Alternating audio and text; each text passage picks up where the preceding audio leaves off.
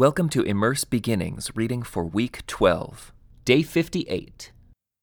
Then the Lord said to Aaron, "You, your sons, and your relatives from the tribe of Levi will be held responsible for any offenses related to the sanctuary.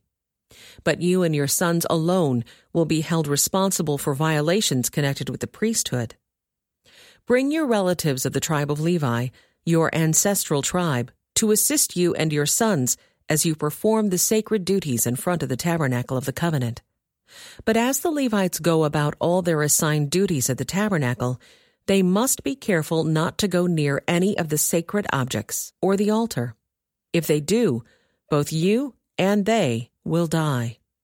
The Levites must join you in fulfilling their responsibilities for the care and maintenance of the tabernacle, but no unauthorized person may assist you. You yourselves must perform the sacred duties inside the sanctuary and at the altar. If you follow these instructions, the Lord's anger will never again blaze against the people of Israel. I myself have chosen your fellow Levites from among the Israelites to be your special assistants. They are a gift to you, dedicated to the Lord for service in the tabernacle. But you and your sons, the priests, must personally handle all the priestly rituals associated with the altar and with everything behind the inner curtain. I am giving you the priesthood as your special privilege of service. Any unauthorized person who comes too near the sanctuary will be put to death." The Lord gave these further instructions to Aaron. I myself have put you in charge of all the holy offerings that are brought to me by the people of Israel. I have given all these consecrated offerings to you and your sons as your permanent share. You are allotted the portion of the most holy offerings that is not burned on the fire. This portion of all the most holy offerings, including the grain offerings, sin offerings, and guilt offerings, will be most holy, and it belongs to you and your sons. You must eat it as a most holy offering. All the males may eat of it, and you must treat it as most holy. All the sacred offerings and special offerings presented to me when the Israelites lift them up before the altar also belong to you. I have given them to you and to your sons and daughters as your permanent share. Any member of your family who is ceremonially clean may eat of these offerings.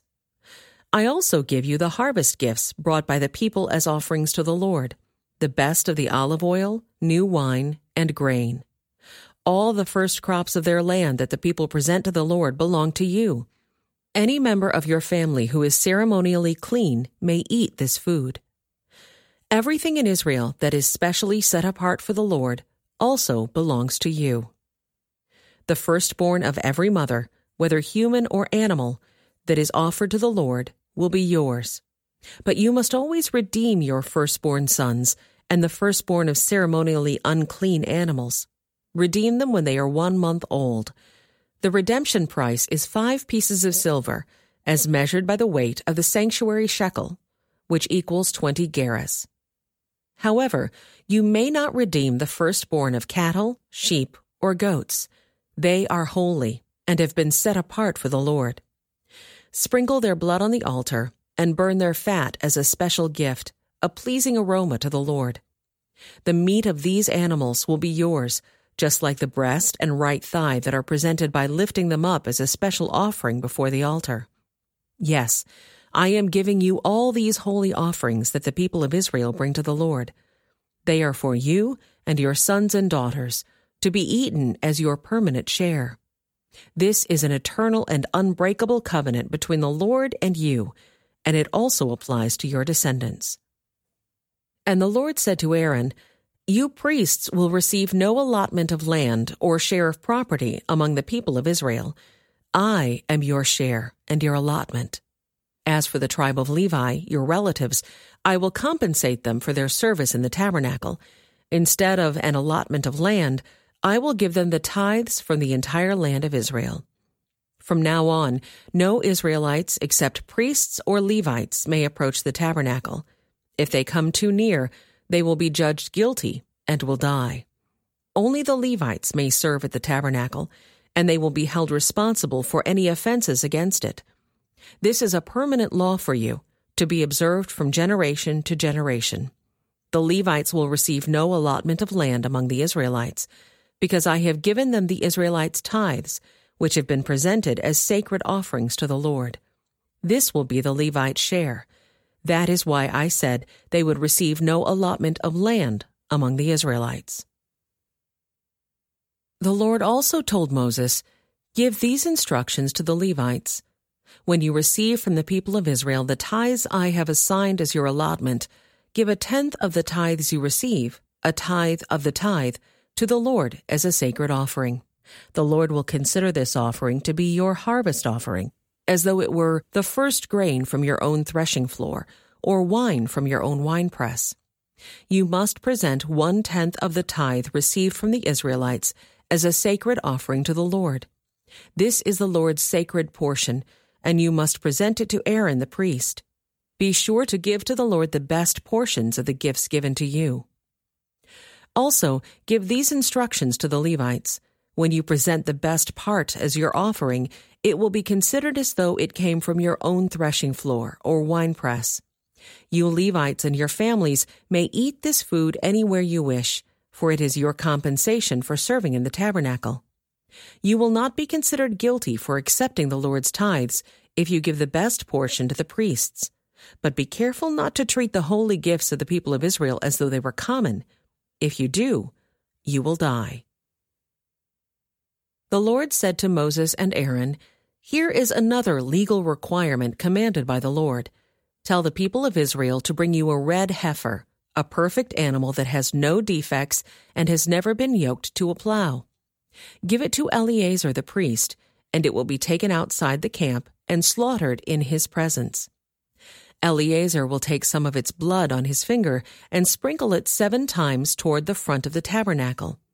As Eleazar watches, the heifer must be burned, its hide, meat, blood, and dung. Eleazar the priest must then take a stick of cedar, a hyssop branch, and some scarlet yarn, and throw them into the fire where the heifer is burning. Then the priest must wash his clothes and bathe himself in water. Afterward he may return to the camp, though he will remain ceremonially unclean until evening. The man who burns the animal must also wash his clothes and bathe himself in water, and he too will remain unclean until evening.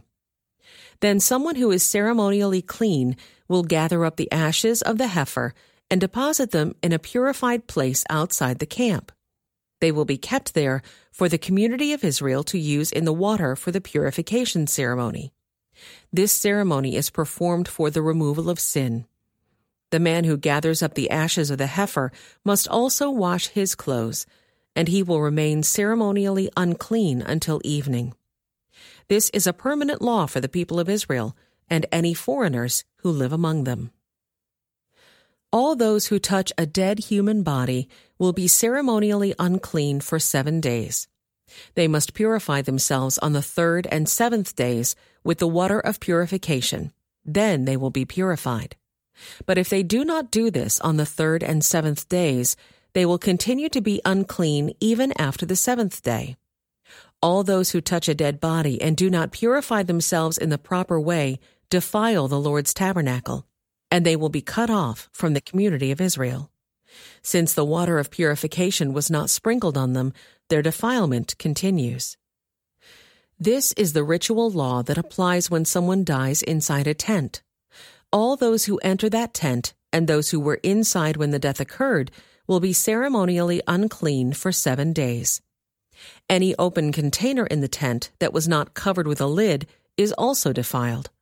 And if someone in an open field touches the corpse of someone who was killed with a sword or who died a natural death, or if someone touches a human bone or a grave, that person will be defiled for 7 days.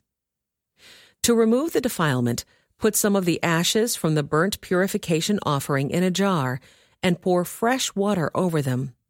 Then someone who is ceremonially clean must take a hyssop branch and dip it into the water. That person must sprinkle the water on the tent, on all the furnishings in the tent, and on the people who were in the tent, also on the person who touched a human bone, or touched someone who was killed or who died naturally, or touched a grave. On the 3rd and 7th days, the person who is ceremonially clean must sprinkle the water on those who are defiled. Then on the 7th day, the people being cleansed must wash their clothes and bathe themselves, and that evening they will be cleansed of their defilement. But those who become defiled and do not purify themselves will be cut off from the community, for they have defiled the sanctuary of the Lord. Since the water of purification has not been sprinkled on them, they remain defiled. This is a permanent law for the people. Those who sprinkle the water of purification must afterward wash their clothes, and anyone who then touches the water used for purification will remain defiled until evening. Anything and anyone that a defiled person touches will be ceremonially unclean until evening. This concludes today's Immerse reading experience. Thank you for joining us.